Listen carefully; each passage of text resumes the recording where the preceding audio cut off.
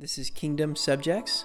I'm the host, Elijah, and I was joined for this conversation by Jered Gritters. He's an instructor at Pacific Bible College, and he was recently published for his book, Present Evil, Active God, which is kind of a group of theodicies explaining how God can exist in the presence of evil, one of the most historic and legitimate philosophical problems for Christians throughout history. We talked about current events and had an all-around really interesting conversation.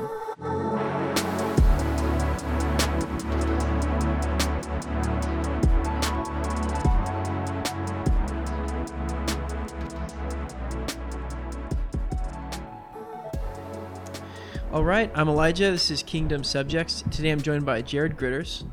Jered is an instructor at Pacific Bible College where he teaches church history along with theology classes like Suffering and Evil. Mm-hmm. Is there anything else you've taught here so far?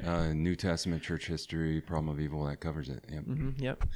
Jered received his MDiv from Fuller Theological Seminary and his bachelor's in biblical studies and philosophy, is that right, from George Fox University here in Oregon. Shout out to George Fox. That's right. Good guys up there. Here, Gritters teach Bible and world history at Cascade for 10 years. 10 years, yeah, including AP. I have to throw that out there because it takes a lot of work. Yeah, it's a lot of work. And construction. Yep, and construction. Started the vocational program, building structures. Yeah, it was good. Most recently, he published Present Evil, Active God, a book, kind of a theodicy or a grouping of theodicy. We'll get into that in a minute. But welcome, Jered, to the podcast. Thank you for having me. Yeah, we're stoked to have you. So I was first wondering. So just for the listener to know, this in this subject, I'm quite the layman. I study theology, but this is a huge topic. So when we get into, we're going to be talking about the problem of evil, and when you get into the problem of evil, it's essentially like the biggest topic. It really is the topic of history. I mean, you go back thousands of years, there's conversations about it. Every religion is in some way organized around trying to solve this problem. And we have the book of Job that goes back thousands of years, and it's one of the most significant writings on the topic. So it's the topic, the problem, the issue that humans are struggling with. So that's something that you say in your book. Is, I think in the introduction, it is the one thing that humanity has in common. It's like there's, I'm going to actually, I'm kind of stealing that a little bit. I'm going to be teaching the chapel at Cascade this Thursday or tomorrow. Yeah. And stay strong. Yeah, try to stay strong when they're whipping out their phones. Don't let them sense any fear. I will not. I'll evoke the name of Jered Gritters. No. Well, I'm teaching that, and I was thinking about how people are always. I'm getting off a tangent here, but people are always telling high schoolers as they're graduating, because I think it's the last chapel for the seniors. Oh, yeah. Go out and there's so much opportunity. The world's your oyster. Something I thought was interesting from your introduction is that the one common denominator is that there's going to be suffering and there's going to be pain and it's going to be hard. And frankly, there are some people that might not experience as many opportunities as other people. But the Jesus model is to love thy neighbor, and as where I'm going to be talking about. The Good Samaritan, just the neighbor is the person that you see on the path, in your daily life, who's been ransacked and hurt and whatnot. And so as you go out into life, anyways, on the tangent, that's what I'm going to be talking about with the students. And I kind of stole that from your book a little bit. And I was curious, what would you if you could define for someone who doesn't, they probably know the problem of evil in their heart, but what is the problem of evil, like the intellectual problem of evil? On the intellectual side of it, it's broken up too. And the nature of the academia is, to reduce things into its parts. And so the intellectual side of the argument is about reconciling the fact of evil with the existence of God. That pretty much was handled by Alvin Plantinga all the way back to the 70s. You still hear about it on the street, and they were dealing with it philosophically, though. Nowadays, it's the evidential problem of evil. So what academics, intellectuals are dealing with is how they really create a trilemma with God's character, that he's omniscient, omnipotent, and good. So how can he be all three of those and yet evil still exist? If he knows about evil and he's powerful enough to stop it, And it seems like if he's good, he would stop it, and yet it's still here. So he must not be one of those three, and so he must not be God.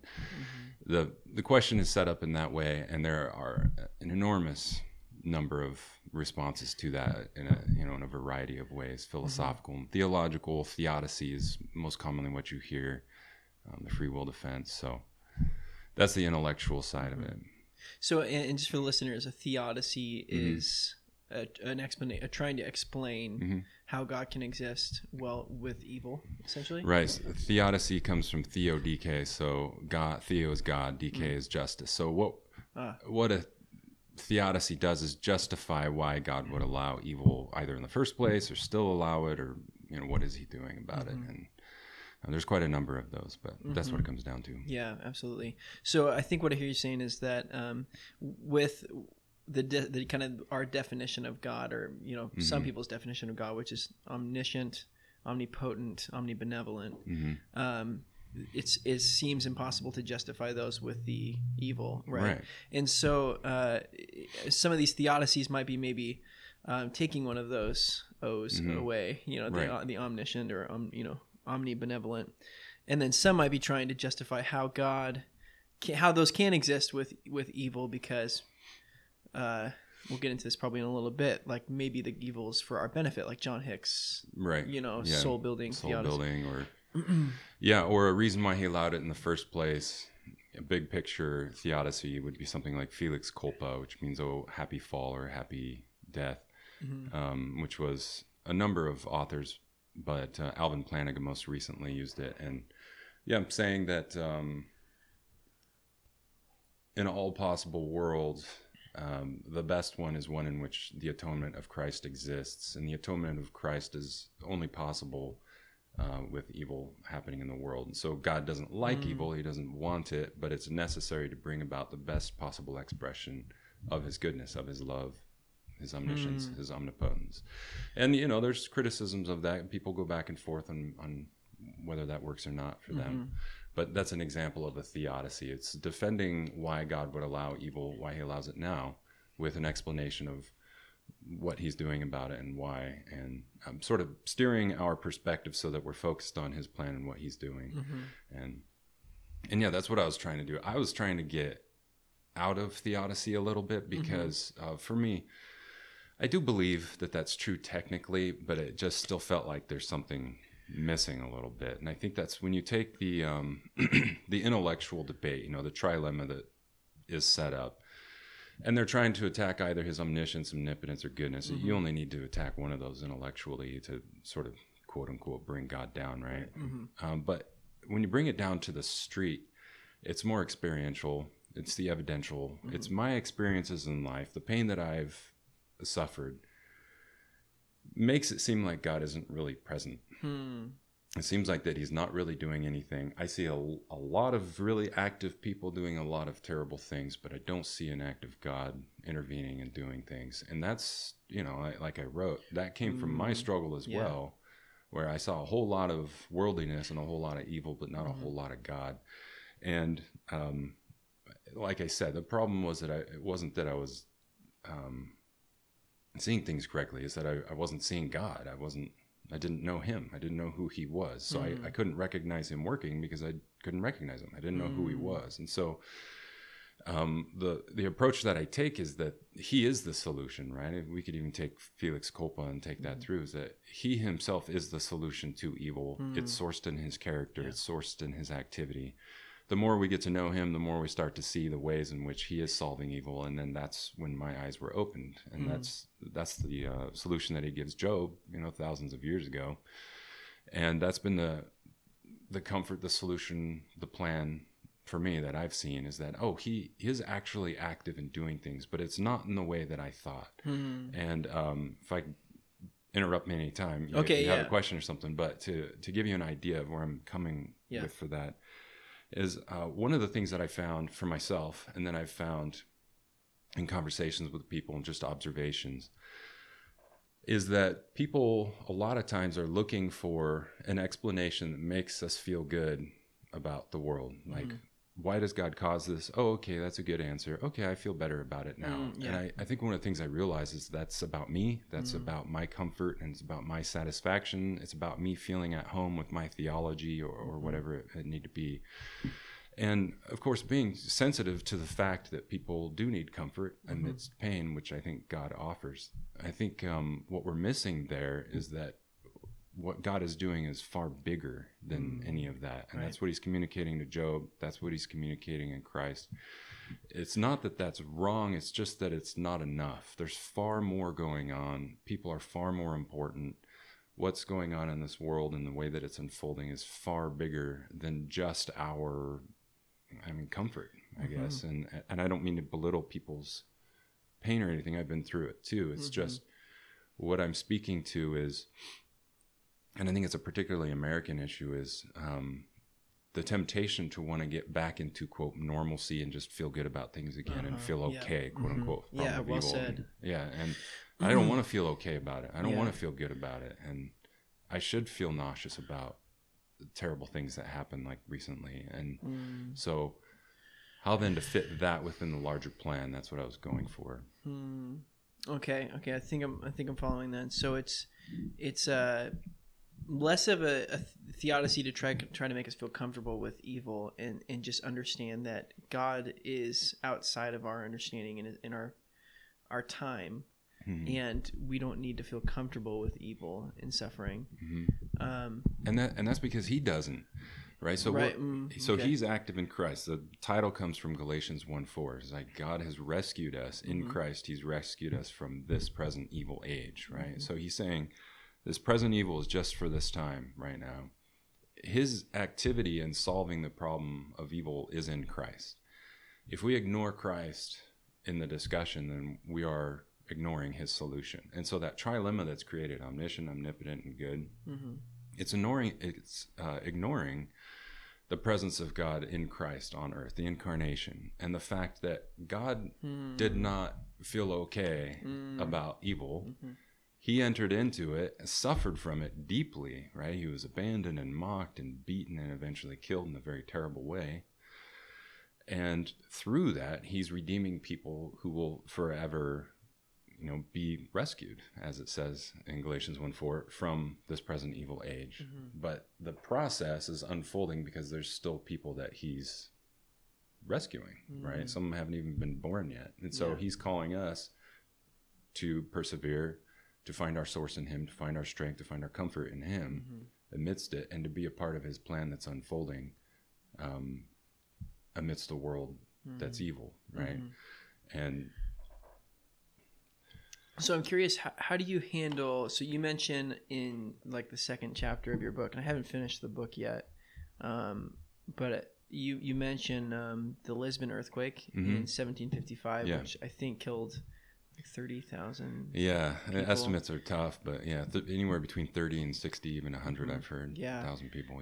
And I wasn't familiar with the Lisbon earthquake. I mean, I've heard the name, but it was during the Feast of All Saints, and so there was a couple 100,000 people meeting for mass while the earthquake happened.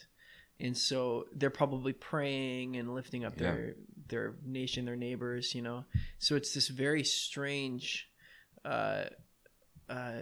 what's the word, calamity, that it happens in a time where you think God would not allow this great evil. And so I'm curious, because I think what you're saying makes sense in the case of like moral evil, but how do you approach the gratuitous evil in your book?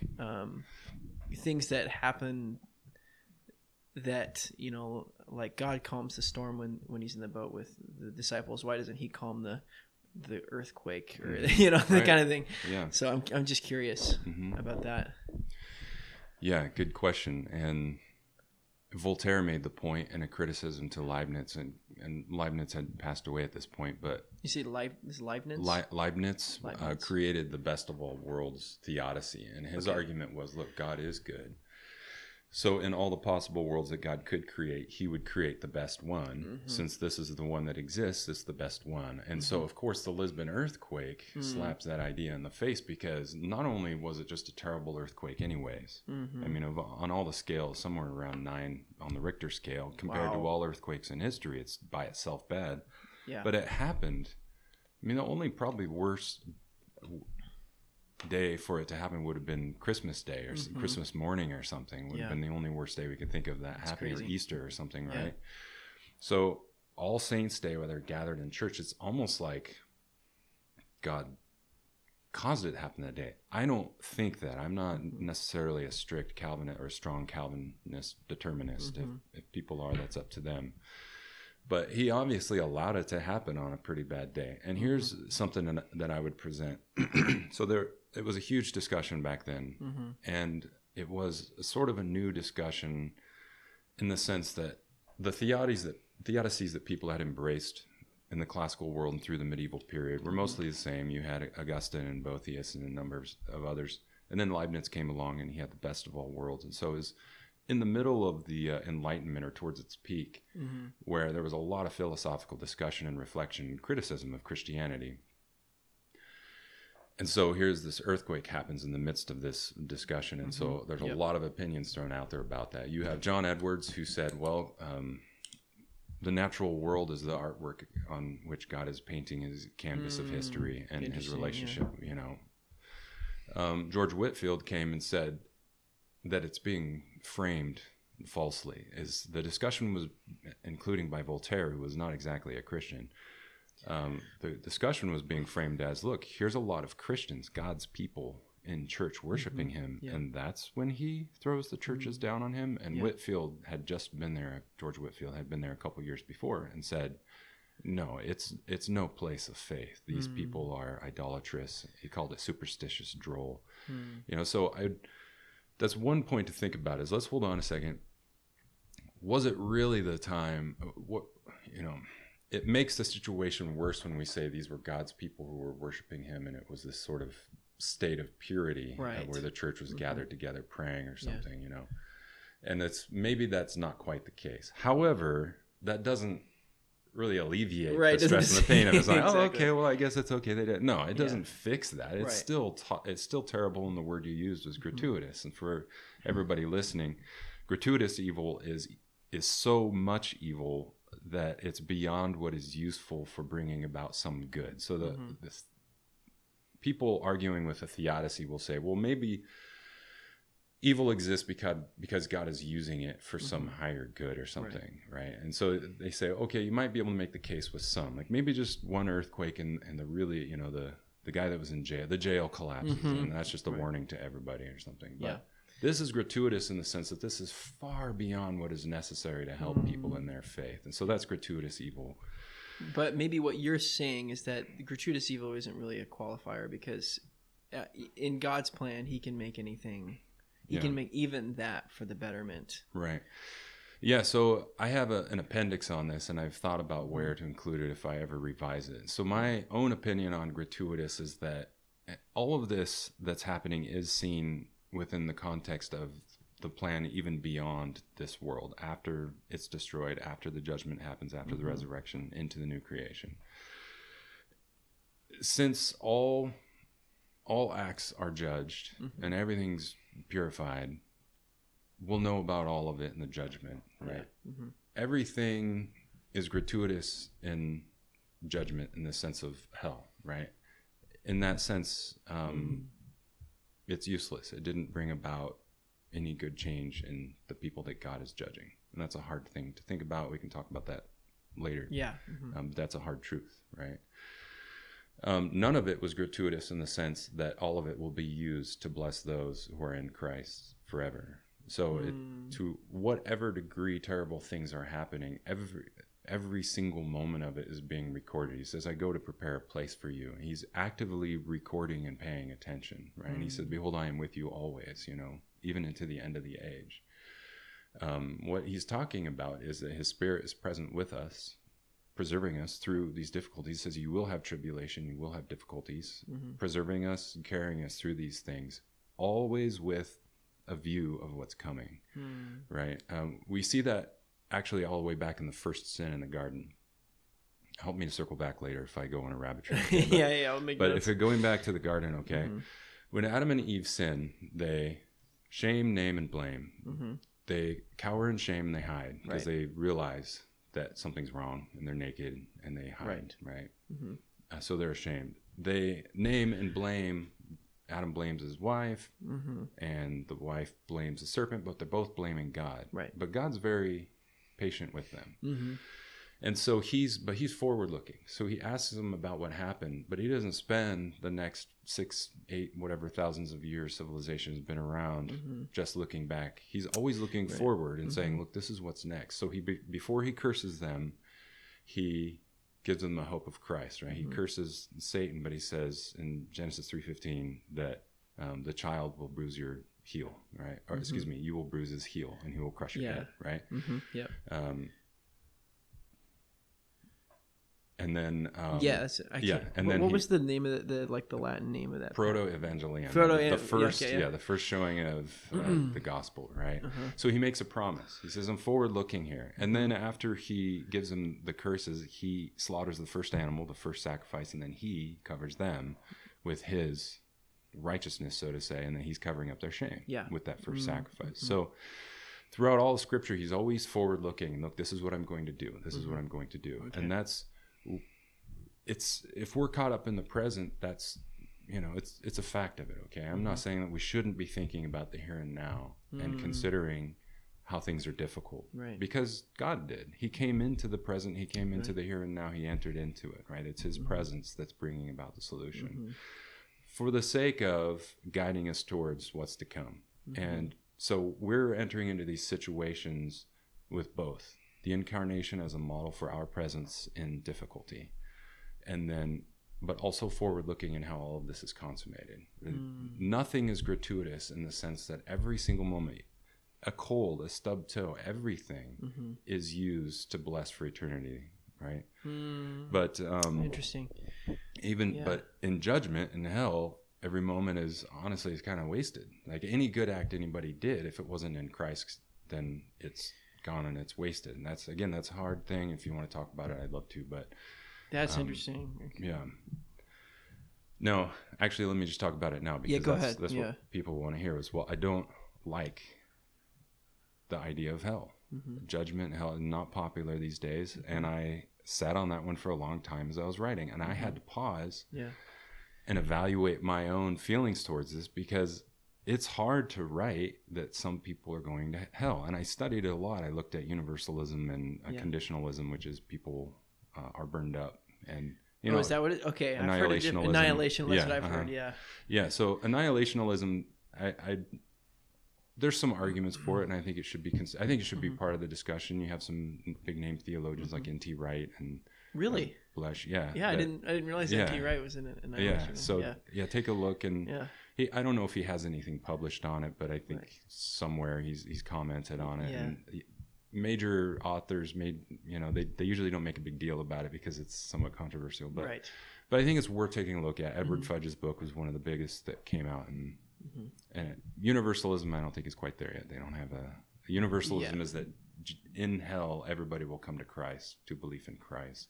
Oh, okay. There isn't. This is not the same as universal Unitarianism. No, it's not. So evangelical universalism is everybody will believe in Christ eventually. Okay. Yeah, universalism, Unitarian universalism is every way is a different road to the same destination kind of thing. I've heard a lot of just music, like Christian musicians go the universal route. They're kind of, this. It's just interesting. I've like a lot of these guys I follow have come to this idea of universalism. Like, well, everyone's going to get saved in the end. So, anyways. Yeah, to me, is it biblical? Is it biblical? What is? I think this is God's revelation, and He's telling us these things. If it's there, it's there. I studied it. I read through McDonald's book. I've looked at it elsewhere. I didn't quite see a good case for it. There's a case there for annihilationism. I'm still sort of defaulting on the traditional evangelical position. So the point is that I'm not finding a version of hell that I like because it makes me a little more comfortable with it. Mm-hmm. That's, I'm willing to remain uncomfortable with the idea because I think God is uncomfortable with people, right? Yeah. So why does he do it? There are a number of reasons, without going into a whole nother podcast about the existence of hell, right? But, and there's the ultimate fate of people and the ultimate source of life is in him, right? And depending on which denomination you're in and how the experience of hell will be, whether it's actually fire or not, hell is the experience of not knowing him, right? And so we think about now and the difficult things that we go through, and it's in a sense sort of like a little taste and a little bit of a warning of what it would be like to absolutely not have him forever. Okay. Right. So some will say it's a complete absence of God and relationship with him. But this is almost sounding like The Great Divorce by Great Divorce C.S. Lewis, where he talks about almost say an in-between world, or what the Catholics call that. I forget the name. A purgatory. Yeah. Like it's just like a godless world, and it's not like people are burning, right? But they just don't have God. Yeah. So the weeping, some say it is weeping and gnashing of teeth in response to God. Some say the fires are metaphorical for judgment because outside there used to be a Megiddo, right? They'd have the Valley of Megiddo, and there was a trash heap. The trash heap was always burning, and they actually threw thieves out on the trash heap, and it was extremely dishonoring, extremely shameful.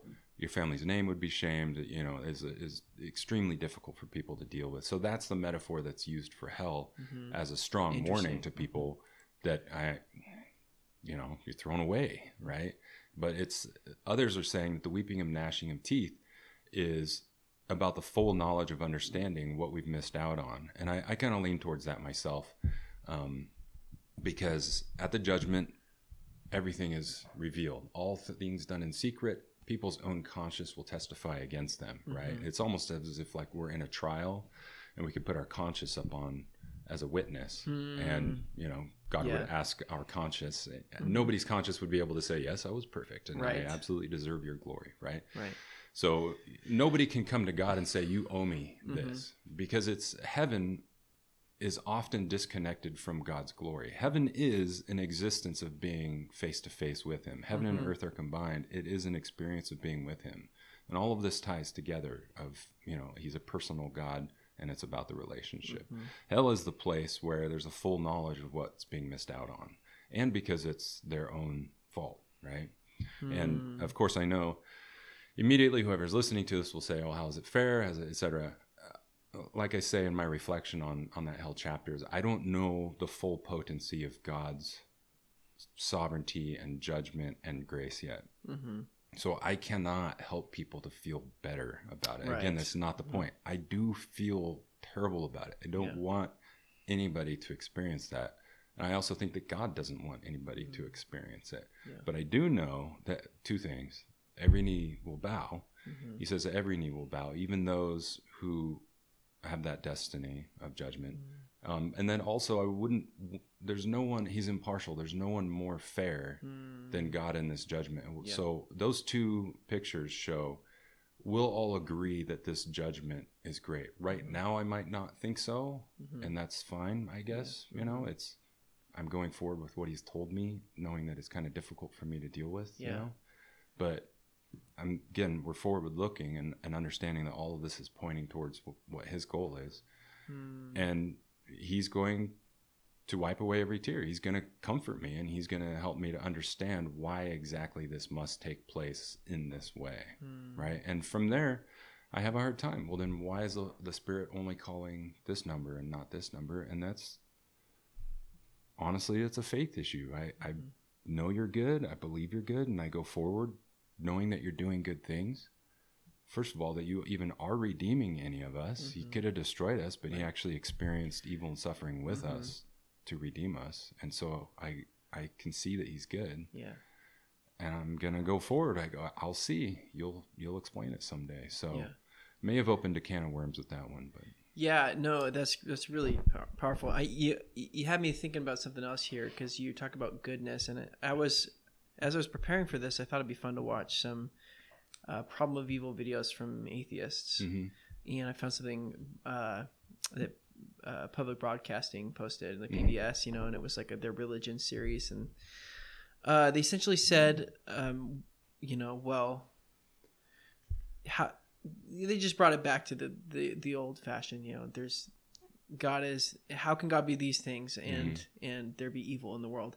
And something that I remember, I don't know who said it, so I'll have to just quote, and if someone knows out there, post it in the comments. But he said the real problem isn't the problem of evil, but it's the problem of good. And so, you know, it's like, how can we have good without, you know, if we just came into existence, there's really no moral law. And something that I did write down that William Lane Craig said, he said, evil is a privation, a lack of order and goodness. So it's an absence of right order in the creaturely will. Evil does not have positive ontological status. Yeah. And I don't exactly know what ontological status means. Ontological is like the physical, no, maybe not physicals, the real nature of things, the intrinsic nature of things. And so what he's saying is that evil doesn't have its own sort of material being. It's not like it's an actual animal or something. You know, some people will say Satan, you know, is the origin of it, but it's, and that's the point I make in mind when I define it, is he says perversion, right? And I use the word corruption just because pervert is a loaded word these days, but it's a corruption of the good. The good was created, it was called good by God, it's called beautiful. And evil is the corruption of that, so that we still have a will, but our will is turned away from God to ourself, to idolatry, to selfishness, to whatever. We still have bodies, but our bodies are becoming corrupted and, you know, are moving towards destruction, right? We still have desire, but our desire are for things that destroy or offend or, you know, our sin, right? So it's the evil is corrupting what God originally intended as good, and that's where the restoration comes in as well. Is that the remaking of everything is to remake it into good. You had something you were going towards with that, or no, that's really good.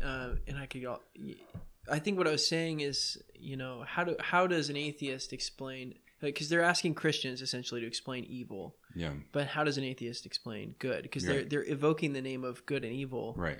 Without any possible, you know, how can they do that? Right. Exactly. You know? They're invoking a moral standard and saying this is an absolute good. So why doesn't that happen all the time? When in reality, they have no standard for it. And that's William Lane Craig's big point. It's the moral argument is, and I think Christians have pretty handily won that one in the debate circuit as it goes, you know, in the last 20 years it's true. You have to, the atheist would have to have a foundation to stand on to say we can be certain that this is good because of, right? And so what Christians are saying is you can't establish that that's actually good. And that's one of the things that I don't have it in my book, but in thinking about gratuitous evil, for example, if you're going to say that gratuitous evil is evidence that God is not present and he's not doing anything about evil, then you'd have to say that gratuitous good is evidence that he is overwhelmingly good beyond what is necessary, right? And so there is gratuitous good as well. And what I mean by that is there is good that we don't even see or notice. For example, if we just did a national parks trip, right? And we just get to experience the awe and beauty of nature. And I was sitting there and thinking how many of these days, the sunsets and, you know, coincidences of different aspects of nature coming together. Like I was in the redwood once and I woke up in the middle of the night and it was a full moon and the rays of moonlight were shining through the trees like rays, I mean, very distinct pillars of light coming through. And I was the only one that saw it. And if I hadn't woken up at whatever, 12 o'clock, nobody would have seen it. So to me, that's a gratuitous good that nobody has experienced. We can't even measure because we're not there to see it, right? So we have to be consistent. If we're going to say that gratuitous evil and suffering is evidence that God isn't active or he isn't good, then you have to say that gratuitous good is evidence that he is good. And so now we have this balance that we're working out here and trying to find it. And in the life of Christ, what we see is he experiences evil. He didn't deserve any of it, right? Beyond what he deserved. I wouldn't define it as gratuitous, but beyond what he deserved. Right. But then he did far beyond what was, people deserved, right? When he's feeding the 5,000, there's 7 basketfuls and 12 basketfuls, depending on which story. It's over and abundant. It's wastefully abundant and good. He's like, I'll give you what you need, and then way overboard on it, right? And so what we see there is the beginning of the reversal of the situation, where we have a gratuitously good God who's abundantly good in all these ways, beginning a process of restoration, and all of it starts and ends with his people. I would say all of it starts and ends with Christ, but the project of fixing all of this starts and ends with his people. And I think that there will be one last person. This is chapter 4. I don't know if you've gotten there, but there will be one last person that is saved. And it says in Romans 8 that it's through the people of God that the redemption of all creation happens. And so it all focuses around redeeming people. That's why he's waiting. That's why he's active to the degrees that he is. I think that he answers prayer, and we aren't praying enough. And, there's all kinds of ways to go about this, but that's what it revolves around. Which I would consider to be a gratuitous good, because he doesn't have to do that. In Romans it says we have the Father, or I can't remember, but by whom we cry, Abba, Father. So he's not only saving us from the mistake we've made in the fall, but adopting us as children and giving us this opportunity to live in eternity with him.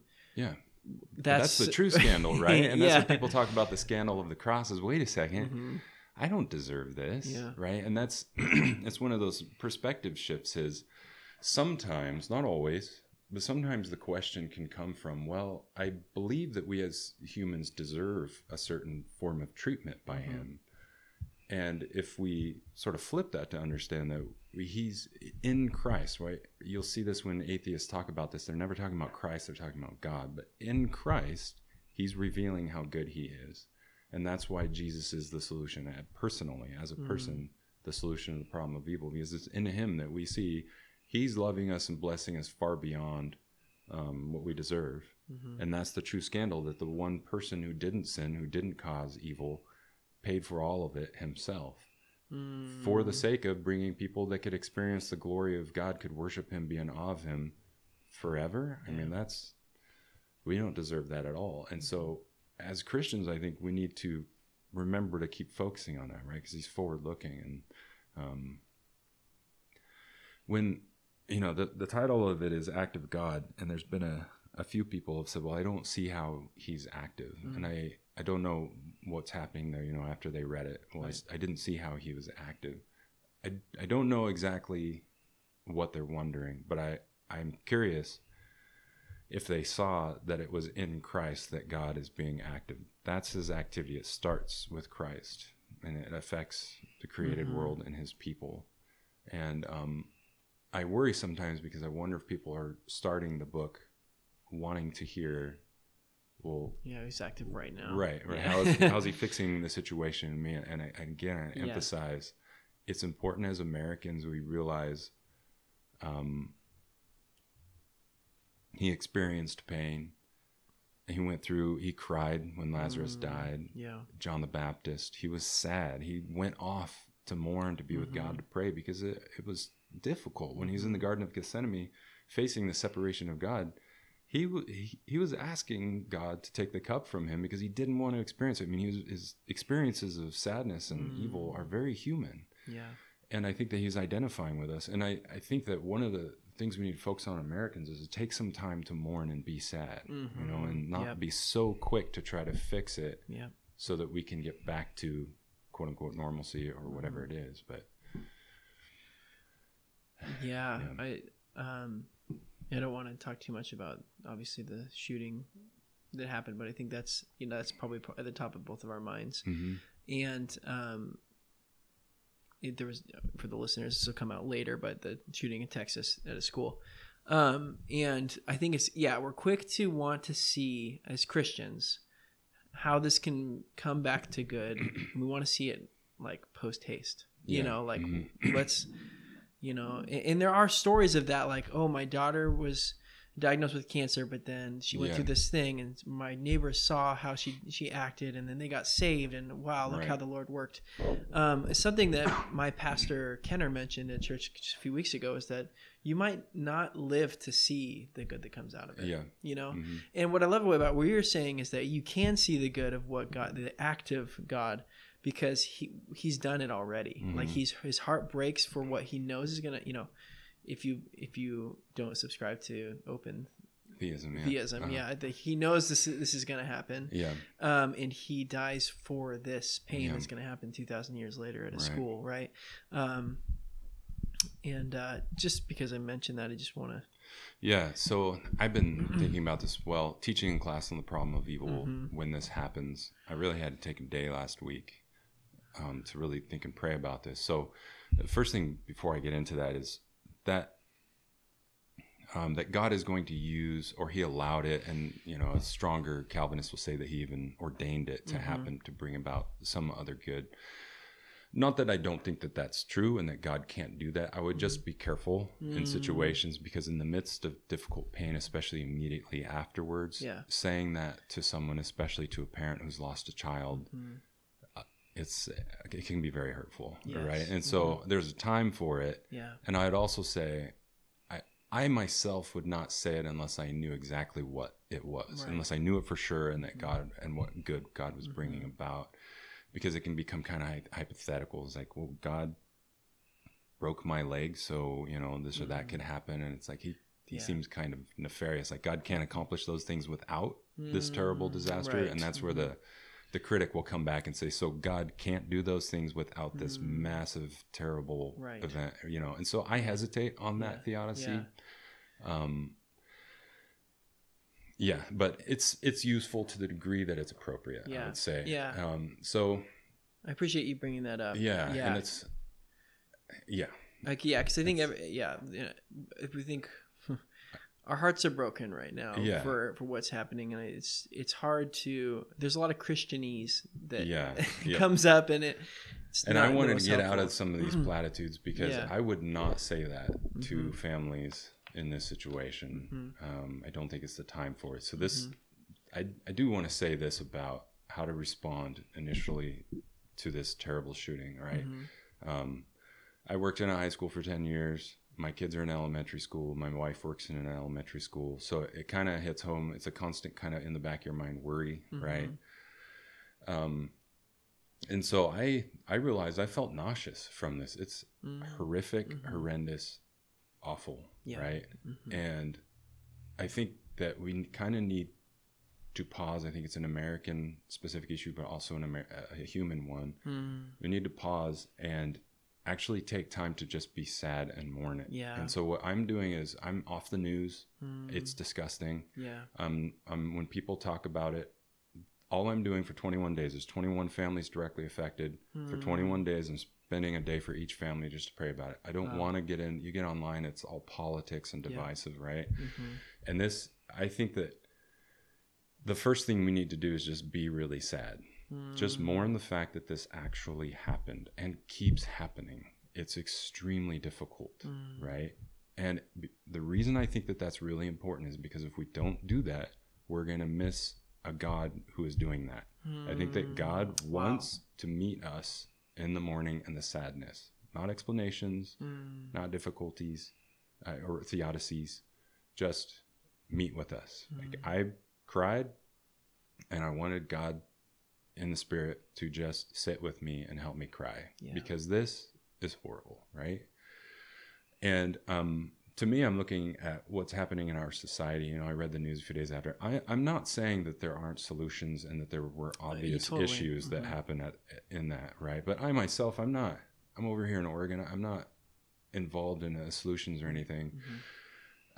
What I have a problem with and a little bit frustrated with is that we've deferred to politicians, delegated to politicians, our moral standard, and made them the source of our solutions. That they're the first people that we go to be our voice box and to speak for solutions. And what's happening is the name, shame, and blame, right? Just right back in the garden is our response is we either go on the defense, right, depending on which party, or we name and shame and blame whoever's fault we think this is, and use it as an opportunity to come up with a solution that we want. And it's, that political party or that political party. And we've suddenly gone into politics, and no offense to politicians, but there's a reason why corruption and politician is almost synonymous in our society, so much so that we make crack jokes about it because it's just expected that politicians corrupt, and they're the moral standard we're appealing to.